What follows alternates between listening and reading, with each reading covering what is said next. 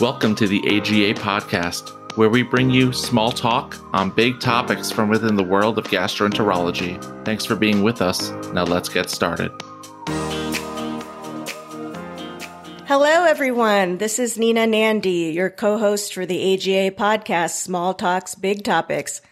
Today, I'm very excited to introduce this episode with my co-host, Matthew Whitson. He's going to be talking to three different GI fellowship program directors from three very different programs with respect to location, size, and other factors. As you know, Matthew is the GI program director at Hofstra Northwell on Long Island. So you're going to get a really great in-depth view of what fellowship PDs look for in choosing a successful GI fellow straight from the source. This is very high-yield information. You're going to learn a lot. So he's going to be talking to Joan Culpepper Morgan, who's the chief at Harlem Hospital and the GI PD there, Millie Long from UNC, who's the vice chief of education and GI fellowship program director, who focuses on IBD research, as well as Justin Kupek, who is the GI program director and associate professor at West Virginia University. So without further ado, let's get into this episode. All right. Joan, do you mind introducing yourself first? Not at all. Thanks, Matt. I'm Joan Culpepper Morgan. I'm the program director at Harlem Hospital in New York City. It's a very small program with one fellow per year in an inner city hospital that takes care of mostly Black and Latino patients. We are part of the Health and Hospitals Corporation system of 11 hospitals. So it's the largest municipal hospital system in the country. And our program is primarily clinical. Our goal is to turn out really first-rate general gastroenterologists who can jump into a practice feet first and start right away. Great. Thank you, Joan. Millie, do you mind introducing yourself next?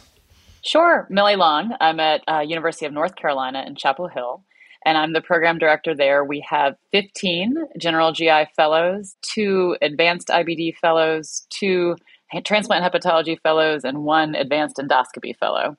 And within our GI fellowship, we have a couple of different missions. We have 2 separate T32 tracks that train basic science investigators as well as clinical researchers.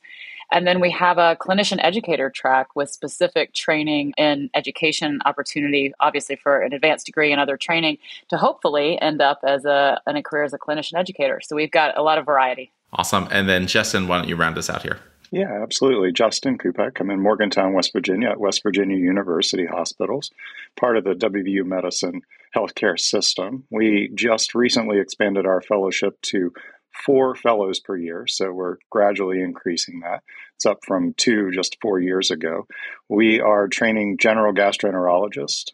However, over the past several years, we've had some of our fellows go into advanced endoscopy, some of which have returned, which has allowed us to start our advanced endoscopy program this summer. So we're training clinical gastroenterologists with the goal of both providing support to our academic system as well as to provide gastroenterologists, general gastroenterologists to the rest of the state. Awesome. Okay. So, and just for the record, since I'm also a program director, I'll take the moment. The PD for Hofstra Northwell, which is 12 fellows, probably I would describe it as clinical academicians for the most part. 50% tend to go into academics, some in subspecialties, some in research, some in med ed. Another 50% tend to go into the community a little bit. And we work in the Queens, Long Island border. So we kind of see a wide variety of patients as well. So between the 4 of us, 4 different practices here, 4 different communities that we serve. So first question I want to ask is, how did we get here? What brought you to be a PD? And how did you get to the hospital or institution you're working at now? I'll open it up to anyone that wants to speak first. Was this always the dream? I'll start because I think I might have the longest story. But anyway, I was always interested in academia and in teaching. And that was something that when I was training, everybody wants to teach. Everybody's interested in teaching. But when I left fellowship, I actually fell into another program at Norwalk Hospital where they were looking for an associate program director. So I kind of was an associate PD almost right out of the box and went from that program to a brief stint in private practice for about 5 years, and then heard that Harlem Hospital was looking for a program director. So that was about 15 years ago. So I'm actually chief of GI at Harlem and also the program director. So I've been doing this for about 30 years, and I love it, or I'm crazy. But the idea of turning out young gastroenterologists is really fulfilling to me. And I'd have to add that since I've been in two small programs, because Norwalk was just as small as Harlem, is that I know each and every one of my fellows very well. It takes on an apprenticeship characteristic, the training that I've done with my fellows. Thanks, Jen. Millie, Justin, how'd you guys get here? For me, I think I always wanted to be in education. I'm also a researcher, and so I really wanted to be able to do both. And teaching research methodology to my fellows is something I really enjoy, as well as teaching, obviously, clinical care. When I put on my clinical practice hat, I do inflammatory bowel disease. But obviously, my fellows are interested in everything, and we try to provide them with the right mentorship. And I think, as with Joan, even though we have a few more fellows, you really do. I love the relationships. You get to know them. You continue those relationships. I still get texts every day from my fellows with a question about an IBD patient. I'm sure you guys too do as well. And it's really nice to keep that continued bond with that goal of really, obviously, optimizing patient care that we all have at the forefront. And I ended up in my position. We underwent a huge change, probably somewhere between 5 and 6 years ago. We lost a lot of our faculty. I stuck around. When I started back from private practice, I actually started as the associate or assistant program director. The whole department turned over. And when our new chief came, he asked me to be program director, a job which, I really had wanted to be a role I'd wanted to be in for quite a while. So right place, right time. And I can tell you, I agree with both of the others. It's been a very fulfilling position, and it's been something that's been really pretty amazing over the last 4 or 5 years. So, I think as program directors, we all have missions for our programs, right? We have goals, we have objectives. And then sometimes the divisional constraints, the institutional constraints can impact that. So how do you guys balance what you want to achieve with really that patient need, that clinical service need, with kind of what the needs of the division are? Do you guys work closely with the chair people? Now, Joan, I'm imagining you work closely with yourself, and that lines up well for you. But I also imagine maybe Millie, with a much bigger institution, that's a challenge. Right. No, it always is. And I think that we're here to be advocates for our trainees. And, obviously the clinical service part is there, but they need clinical service to learn, but you have to have the right mix, right? And I think, some of the key examples, I think, where many of us feel this push and pull is with endoscopy, where, obviously efficiency is important to be able to get the throughput, to get the patients to have their procedures, but training fellows takes time. And so you do have to get the institution to buy in to allow for extended time for fellows to complete training and do some of these procedures. And our institution gets that. And we have certain sites where, we only have senior fellows because they have higher efficiency and more throughput. We have certain sites where we have first-year fellows because we know they need longer in terms of getting up and rolling. And I think being innovative about trying to make sure you're putting the best match with both the clinical service, the needs of the patient, as well as training is where we end up. And it's all about, I wish I could collaborate with myself, Jen. That's a pretty good place to be in. But I have to collaborate with other people and kind of always be the advocate for my fellows. Well, it's funny because the fellows really at my institution, they are the backbone of the department. And because really the attendings, we don't have private patients as it were. All of the patients belong to the fellows. So they scope all of the patients. So there's not like the attendings saying, you got to hurry up because I've got to do this and I've got to do that. We are almost here to serve them. So the second-year fellow is kind of the workhorse, if you will, and who does the majority of the scopes. The first-year fellow is coming along. The third-year fellow can do advanced stuff and do what they want, and they balance it out that way. But it's interesting that we tell the hospitals, say, look, you lose the fellowship, you're not going to really be as productive with a bunch of part-time attendings and a couple of PAs in a public hospital. So they realize that the fellows add great value to the program, and not only in terms of endoscopy, but in terms of how they teach, in turn teach the residents. The fellows are actually value added in a city hospital as opposed to being a drag on productivity. They are the productivity as well as the educators. Yeah, and I think right in between as far as our section between the two of you and I. Our section has grown, but we're not as large as maybe UNC. I have a great relationship with my section chief. So my section chief says, hey, we have this issue, coverage, for example, call coverage, et cetera. I go to the fellows, we work out a plan. I love working with my chief fellow who is, they've been there a couple of years, kind of know the lay of the land. So we always have a plan in place. I like to be a little bit proactive, but unfortunately, I think a lot of this is more reactive, but it's very quickly reactive. I think that while work needs to be done, I still think that the happiness of the fellow is still at the forefront from my standpoint as the program director. And I think they all understand that they need to do the work. It's just evenly distributing the work.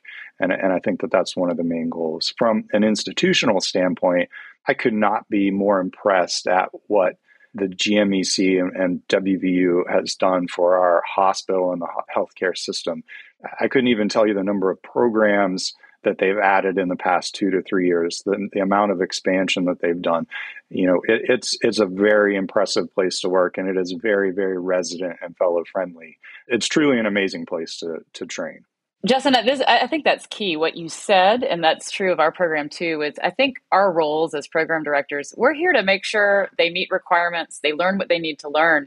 But in my fellowship, and I'm sure in yours, it's a very fellow-driven fellowship. Our fellows are involved in all of these decisions and, help to set the schedules and help to determine their call schedule and all of these things and help us to figure out what works best for both patient care and for them. And I think that's what's so key is having the fellows be integrally involved in the management of their education, because that ownership becomes really important. The ACGME has requirements, and many times those requirements are useful to be able to tell administration, we need to have manometry because it's an ACGME requirement. And just as a bonus, we'll support the bariatric surgeons really well if we can do their manometry for them. So look, it's a win-win. So I think many times, I haven't been ashamed to use the fellowship to support the division to say, we'd like to have these things and it's a requirement. And also it makes money. And it's like, hey guys, it's great all around. I love that. I'm going to start using that. I really, my favorite thing though to do is ask the fellows what they need. What do you need from me? What can I do? Are you happy?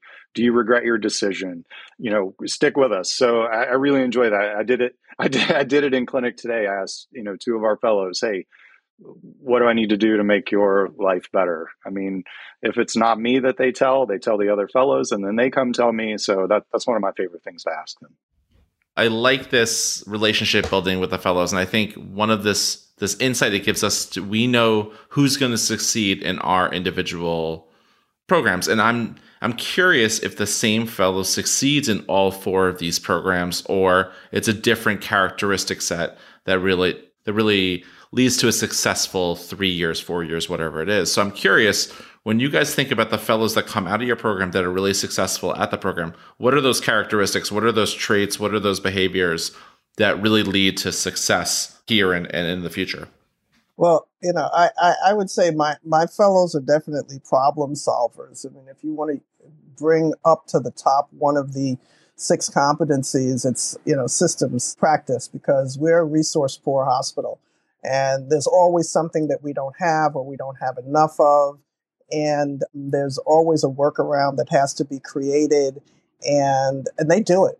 They figure it out. And they're like, Dr. Culpepper, do you think that this would be okay? And, are we breaking any rules here? And, well, maybe we can do it another way. So there's a lot of analysis about how we can get a patient from one point to another. If a patient doesn't have a service, getting a transfer expedited. They think on their feet. And I think those fellows who are able to do that, who are able to think on their feet, problem solve, realize, okay, we can't go down path A. I've got B, C, D in my pocket, and I'm ready to execute on that basis. So those are the people that do well. The ones that don't do well are the ones that kind of get stuck and can't really think of an alternative pathway to solve a problem. Can't imagine that's a trait that doesn't work for all of us.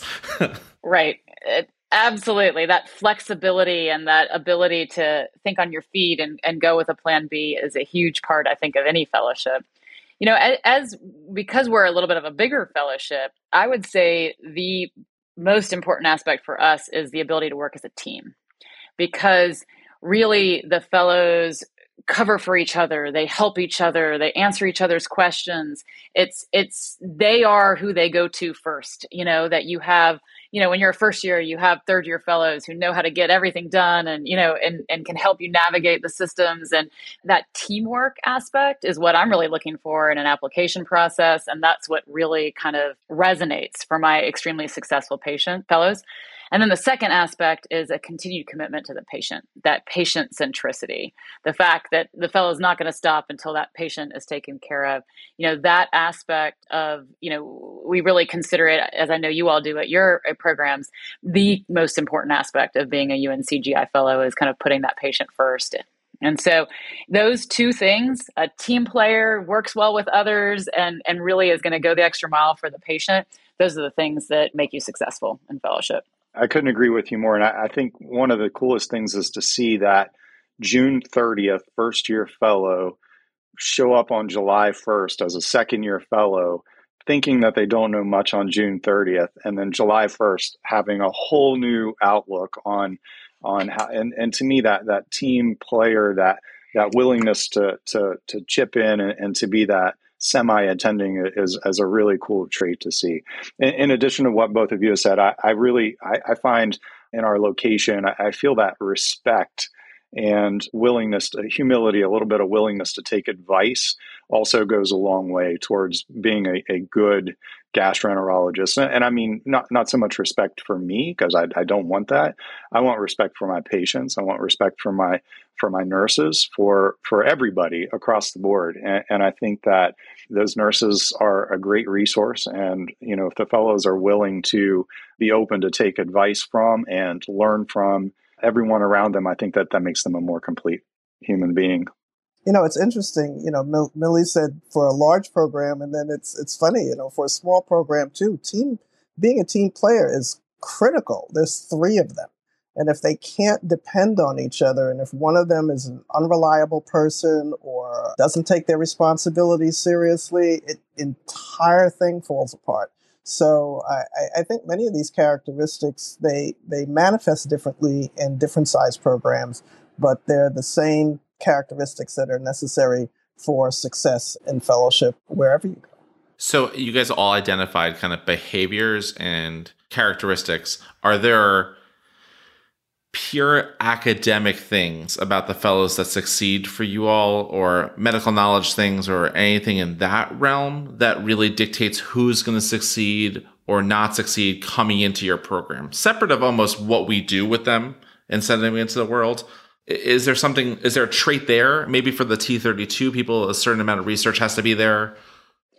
Absolutely. And, and I actually, yes. So for our T32 tracks, we want someone who has previously done research, but, just as much as I almost don't care exactly what that research was, but I want them to have had a clinical question that was relevant. And I want them to start a project from the beginning to the end and complete it all the way through to publication so they can go on that journey. And when they've done that and they've proven that they can repeat that cycle and that they know what it takes to complete a project, that's someone who's going to do very well on either of our T32s. And so that's really what we're looking for with track record, is not the specifics of what they studied. It's that ability to know how to ask the clinical question and, most importantly, complete it. Absolutely. Again, not necessarily for me, not necessarily a study, but if you've had a case report and you've been able to ask a question about that case report and take it from top to bottom and get that thing published, that person is going to do well because that person is able to look at a case, ask a question, research the literature, find out what's new, what's not new. Those characteristics are very important. I mean, I've had people who come for interviews and their names are part of a cast of thousands on various studies. And I say, well, tell me about this study. And they have no idea. They spent all summer pipetting and they have no idea what they were doing. So people have to be able to ask and answer a question and also know what they were doing in the study that they were involved in. Yeah, I agree. We had 400, as of today, we have 446 applications for our program. And I look at, we have these arbitrary cutoffs of, oh, this will make a good candidate and this wouldn't. I think somewhere along the way, 2 or 3 or 4 or 5 research projects is the same as 90. I feel that some effort, some interest, some, like you said, ask a question and answer and research that and delve into it. I think to me that is somebody that would make a good fellow and a good gastroenterologist. It sounds like we're talking about depth and inquisitiveness more than we're talking about being prolific. Is that? Yeah, more quality over quantity. Right. I don't think I'm gonna guess, because even though I don't know Justin and Joan well, but I'm gonna guess that none of the three of us counts the number of abstracts or publications someone has on their ERIS CV. And I'm gonna throw Matt in there too, because I know we all think the same way. And I think it's much more important to me to see that they have owned something and completed it than to have 12 things where, as Joan mentioned, they're in the middle or what have you. It's really very much about that inquisitiveness, that individualization, their part in completing the project more so than numbers. And the enthusiasm, right? You know, they come and they say, oh, this was a great case. And then they start talking about it.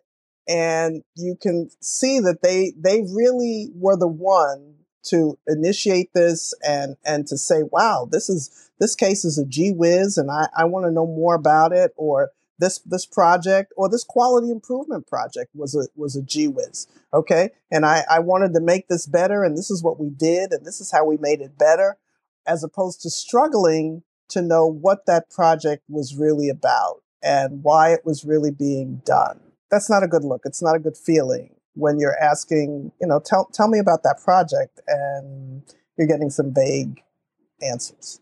Yeah, and I'm not the world's best interviewer in the sense that I asked the applicants to tell me about themselves. And one of my questions is, pick one of the research projects that you like the best, or that you enjoyed the most, or you got the most out of. And I agree, if they're unable to really give me an idea, then I'm not sure they put as much work in as somebody say, oh, this really interesting case of X, Y, and Z, it's never been reported before. And, to me, that's somebody that really would fit in. So, Justin, I think that gives us a lead into my next question. Very nicely, I'll give you the $5 on the side for that one. So fantastic. No problem. Do you need my Venmo? So you can send me a request. Yeah, we don't do brands here unless they're paying for some kickbacks. Oh, yeah. okay. No, it's fine. I think it's a verb now, a Venmo. So right. So you were mentioning it, right? You have 450 some odd applications. I don't know what Joan, Millie. I'm assuming it's at least that for both you guys. Right, you have these values, you have these traits, you have these behaviors, you think of fellows that will succeed here. How do you suss through all of these applications to bring to that interview to figure out if they will work? Or are there things that you guys are looking for? Maybe it's not number of applications, but some scholarly product, it seems like we're all kind of looking for. Are there other things that you're looking for in the application that say to you, this person might succeed in my program, let me bring him in for an interview to hear more? Yeah, to be fair, I would say of the 450 applicants, there are probably 450 wonderful gastroenterologists in the future. It's the application process, and I don't want to speak for everybody else. I think until 2 or 3 years ago, we didn't get quite as many. So we have more applications to review because of the virtual nature of them. But it just opens your eyes to see how highly qualified all of these applicants are, and how just amazing their applications are.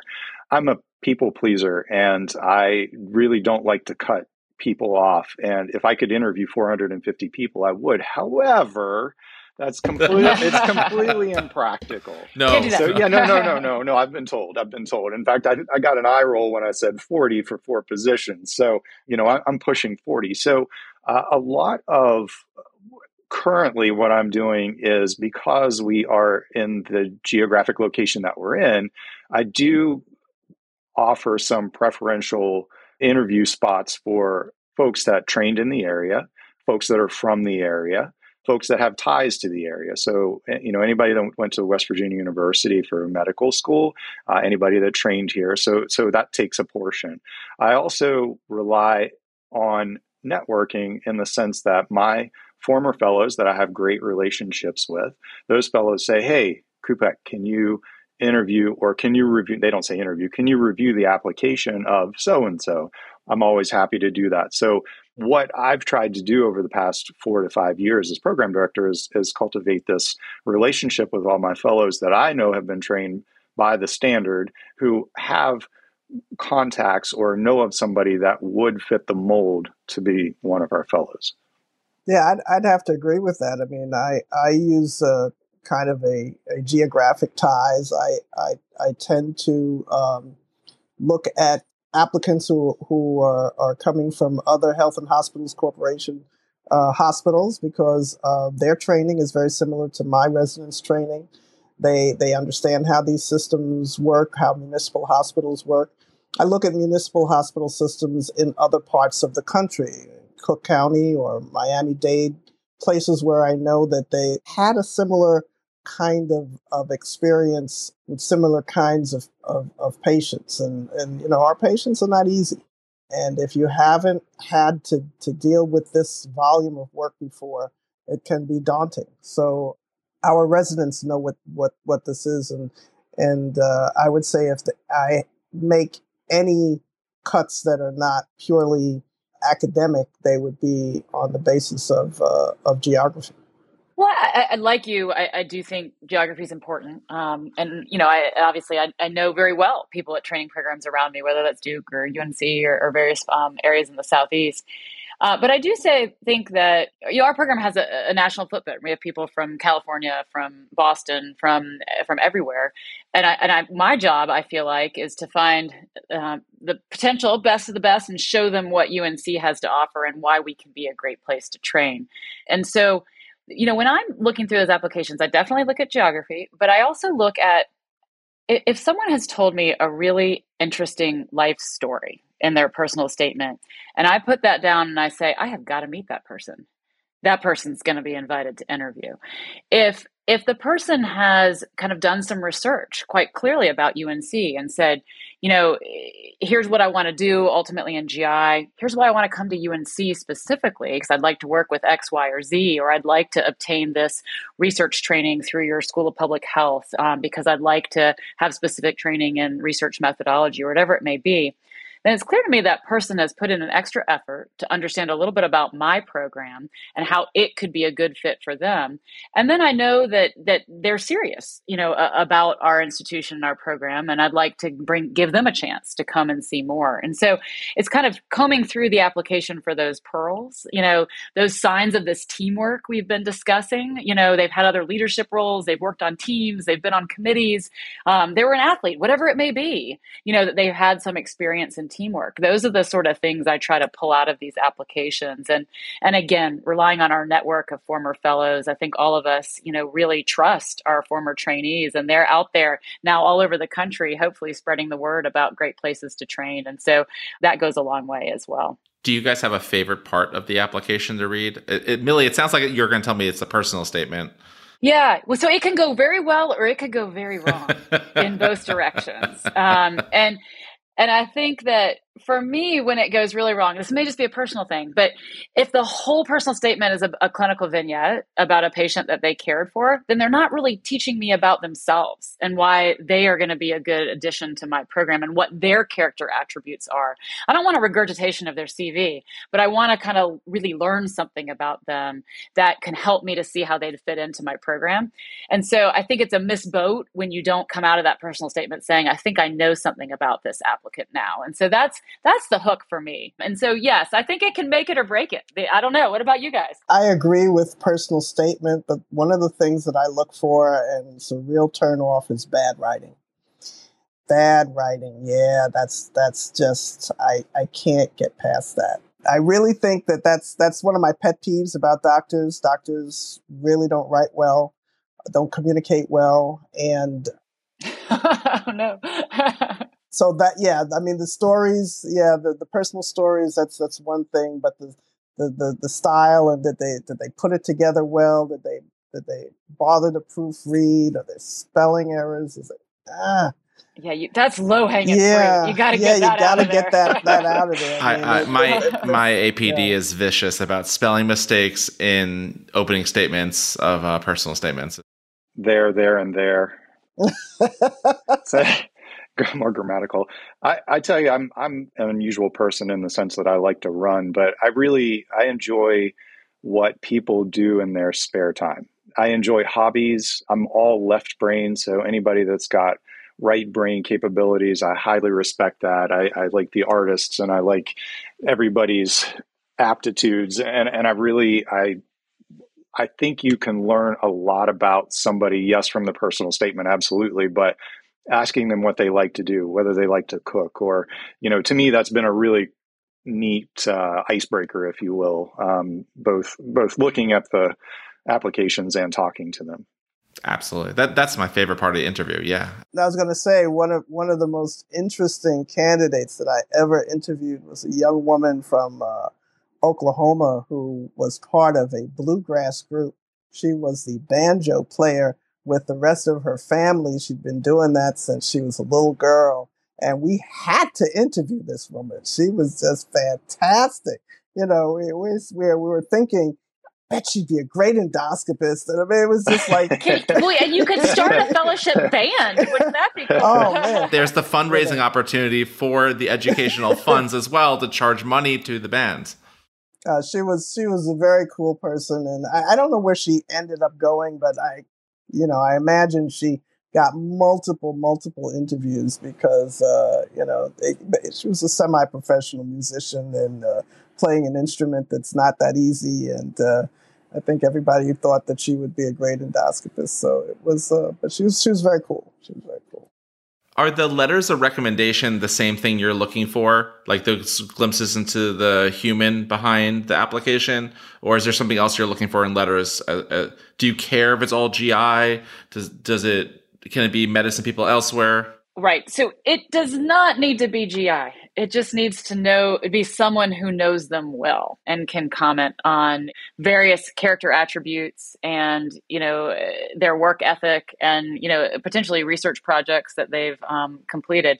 But I think that's a mistake I see sometimes where people feel like they have to have all GI letters and it might not be someone who knows them that well. So it's not a fantastic letter. And I would much rather see a letter from a general internist who knows them well, or a cardiologist who they rotated with as a resident and did a fantastic job, and other procedural, especially, whatever it may be. So I think that is really important. And tells a specific story. I like the ones that are not just, generalities. As this person works well with others and has a good fund of knowledge, but it's like, okay, we were working with this patient and it was very difficult for this reason, and this is what Jack did that was outstanding. Those are great letters because you really get a great feeling for the person out of those vignettes. If someone is applying for a research track, to not have a letter from a research mentor would be something of a red flag, or something that it kind of just wouldn't fit. And so if you are applying for a research track, that would be an important letter to have as well. So I have two takes on that. I think that one, it is nice to have that very specific input. And I try to write my letters of recommendation with a specific case or a specific project that so and so is working on. And I think that goes a long way. And my other take, this may sound a little bit negative, but I'm more concerned about somebody that doesn't have a good letter of recommendation than I am impressed that somebody has a good letter of recommendation, because to me, that's, either you didn't research who should have given you that letter, or maybe things aren't as good as the other letters of recommendation say. So I don't want that to sound negative, but just, just be aware that good letters of recommendation are certainly at a premium. There's certainly nothing better than when you read a letter from like a ICU physician who says something along the lines of, I wish they were going into ICU, because they can handle the sicknesses. Right. Like, right, I'm like, right. That's what I want to see. But yeah, no, if we can encourage people to get away from these 1 week electives and they're on sick call, 2 of them, and they saw one case to a physician, but and then the letter has the CV for the first 4 paragraphs. Those are always more fun to read when they're a personal statement about the applicant. Besides for typos, Joan, are there other red flags you look for? Well, again, I think that having gone through too many of these, when you're reading, a lot of people go with their own family stories. There's a family member who had a particular disease and so forth, and this is why they want to do GI. And sometimes these things are believable, and sometimes they're not. Especially when people are applying to more than one fellowship at one time. So I think that the letters are good, but they better be consistent with the rest of the application. Sometimes they trip themselves up on their personal statement and say, I love GI. I've always loved GI. There's been nothing else but GI, except for when I got turned down by cardiology. So I decided I was going to try to do GI. Right. And if you get caught in that story, then it's over. It's over. They need to own it. So this is the thing I look for, Matt. Where are the gaps that they didn't explain? And so, guess what? If you happen to have failed one of your USMLEs, we get that report too. So explain that. This is the reason why. This is what's going on in my life. Here's what I did on the next one. If you happen to have not matched the first time in GI, and maybe you've worked as a hospitalist for 2 years, don't try to gloss over that in your application. I've worked as a hospitalist. This is what I've done to better prepare myself for a cure in gastroenterology. This is why I'm even more committed after this time period, because we don't not get it. We know that there are those gaps, but we want you to understand and explain to us those gaps and help us to understand why it's fine and you're more committed now and everything else. But if you don't try to explain it, we're going to look at it as a red flag. Yeah, you're right. I have interviewed people a second time around, and I like to know what they learned the first time and what they did differently, not only for their education, but for mine too, because that way I can at least help some of my colleagues and my residents who are applying for fellowship and say, hey, listen, let's avoid these pitfalls. And I think that's it. As far as any red flags, I'll be honest with you, everybody has a bad day. If you fail one step, one time, I think that's fine. I think for people that are just applying to GI without much interest in GI, I think you can tell it by their application. So I don't think I have anything additional to add as far as that goes. And then, concluding kind of this application pathway we're talking about, the interviews, which I think we all agree are the best part of the whole application process. We get to know so many cool people. I don't know about you guys, but I've definitely had people reach out that chose to go elsewhere or didn't match with us or whatever it was. And then 2 years later, we're collaborating on an educational initiative together. I had someone email me asking to be introduced to someone, and they were like, hey, I still think about our talk about vinyl records together. Did you get anything good? I just bought this. And there's that human quality. It's wonderful. So what are the things you guys enjoy most about interviews? Or what are you guys looking for during your interviews? Or is everyone doing behavioral questions? Is everyone just asking about their hobbies? Where are you guys trying to do with it? I had actually, when I was traveling towards the end of the interview season last year, and one of the applicants actually reached out to me, and I kind of replied back with a picture. I was some are kind of neat. And I sent a picture, and that kind of triggered a pretty neat relationship with this guy. He ended up matching in a different discipline, but it was kind of neat. So I really like that aspect of it as well. And you're right. It's one thing to look at applicants as applicants, but after a year or 2 years or 3 years, they're our colleagues. And it's very easy to forget that when we're being so nitpicky when we're looking through these applications, but they're all amazing human beings, and it's a really cool process. And it actually kind of weighs on you to some extent, knowing that what we do and some of the decisions that we make impact people so greatly. It's especially true for me because I have one spot per year. And I tell people, I say, that they're wonderful candidates and I really enjoyed meeting them. And I only have one spot and I can only take one person. And I'm sorry about that. And I have met people who, as you said, Matt, that later on they become colleagues and you see them and they become quite successful, or they end up at Columbia or they end up someplace else close by. And you see them, and that's gratifying too, because that means that wonderful person that you saw, that you would have taken if you could have, did wind up being taken by someone and got trained and is now a practicing gastroenterologist. I'm going to be making the move to behavioral interviews, and it's not easy, and trying to create my scenarios. It's not easy, but I think it's worthwhile because I think the things that we're really looking for, that we've been really talking about, kind of personal characteristics, I'd like to see if I could get closer to that during the interview process, because it is easy to meet somebody with whom you have a rapport, or you're similar to, or vacation the same place you did, and then you're off to the races, and they say, oh, wow, what a cool person. Are they really? Or did you just find, common ground and that made you think that they were a great person? I'm going to bite the bullet and move to behavioral interviewing this year.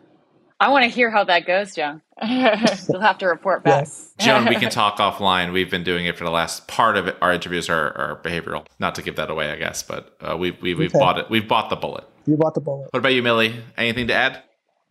No, I mean, I agree with my colleagues. I can't tell you how many times, we've met people on the interview trail. They're wonderful applicants. We would have loved to have them at Carolina, but they're somewhere else. And then ultimately, as you mentioned, we end up collaborating, or they end up coming back to us for one of our advanced fellowships like IBD or advanced endoscopy. Or actually, we just interviewed a faculty candidate who had interviewed with us for GI fellowship several years ago. So I think it comes full circle. And I think it's also part of our mission to get out there.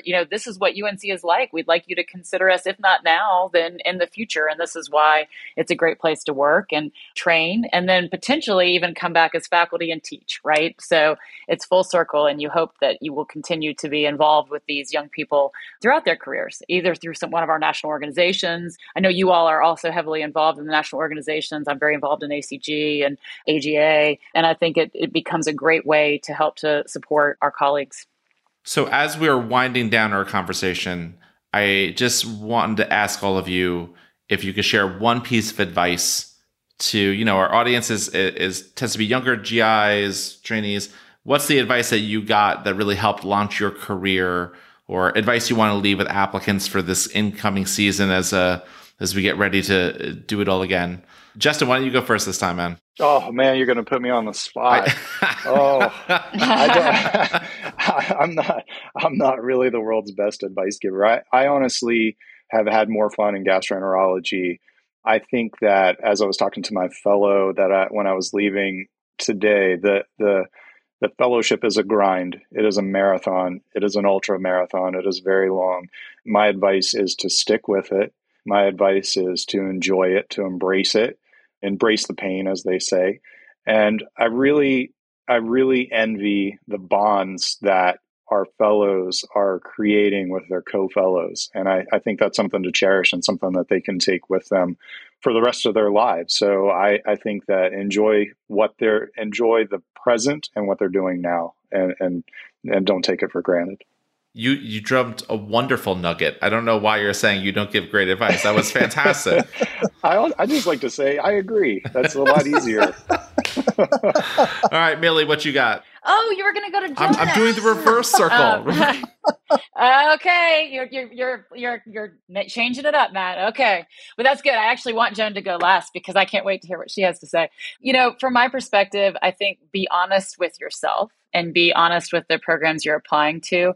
If you are interested in a career as a researcher, apply and take advantage of that training during the course of your fellowship. You won't ever again get an opportunity to get a master's in public health or take additional coursework. If you're interested in a career as a clinician educator, embrace that. There are many fantastic educators at every program out there. And I would encourage you, if you're interested in a career in clinical practice, we all train people in clinical practice. And so be honest with yourself, be honest with us. We want to put the best clinicians out there to take care of patients for us, in the state of North Carolina and beyond. And I think you do yourself a disservice by being dishonest with where your goals are. We can help you reach those goals no matter what they are. And so I think that is what is key. Be honest with yourself, what you want to do, and find a program that's going to support you to do that. I'm going to dovetail off of what Millie said and to tell applicants that they should stop and think if they really want to do GI and what aspect of GI, and then think about the worst day that you'll have in that particular field. Like clinical medicine, I'm going to talk about IBS. You've got your roster for the day, and you've got 5 IBS patients. And can Just you 5, handle okay. that? Can you handle it back to back? You've got 5, women under 5 foot with colons that you have to do. Don't forget they've had a hysterectomy. Right. You have to think about these days where. I'm just glad I didn't say that. Yeah, we could. It's a hard colon. Joan, I bet Joan and I do more. Oh, absolutely. Female colonoscopies, they are hard. I'll confess, I had to make that jump from private practice because my practice became 85% female, and I just could not do it anymore. But think of the worst day. I mean, if you're in there and you're pipetting till 9 o'clock at night, I mean, you've got to think of these days because these days are going to happen. And you have to be able to sustain yourself during that time. And if you don't mind, if you say, hey, that's part of the job, then you're in the right field, then go for it. Go full throttle. That would be my advice. That's a wonderful piece of advice to end on. As I say good night and goodbye to all of you, where can people follow you all on Twitter? I believe all of you are active. Oh, boy. I believe my handle is joan.culpepper. I believe that's accurate, Joan. I double-checked before. You're welcome. Thank you. Millie, what are you? I'm at MLongMD, and you can also follow us at UNC Gastro. Justin? I am MD Marathon, and I will find you, Dr. Culpepper. Guys, thank you so much for being here with us. This is really, really wonderful. Okay, thank you, Matt. Thank you, Matt. Thank you for listening to the AGA podcast. To reach us, please email us at agapodcast@gastro.org or follow us on Twitter at MJWhitsonMD, at Nina Nandy MD, and at CSCMD. Podcast production done by Resonant Recordings. Don't forget to rate, review, and subscribe wherever you get your podcast. Thanks for listening and have a good one.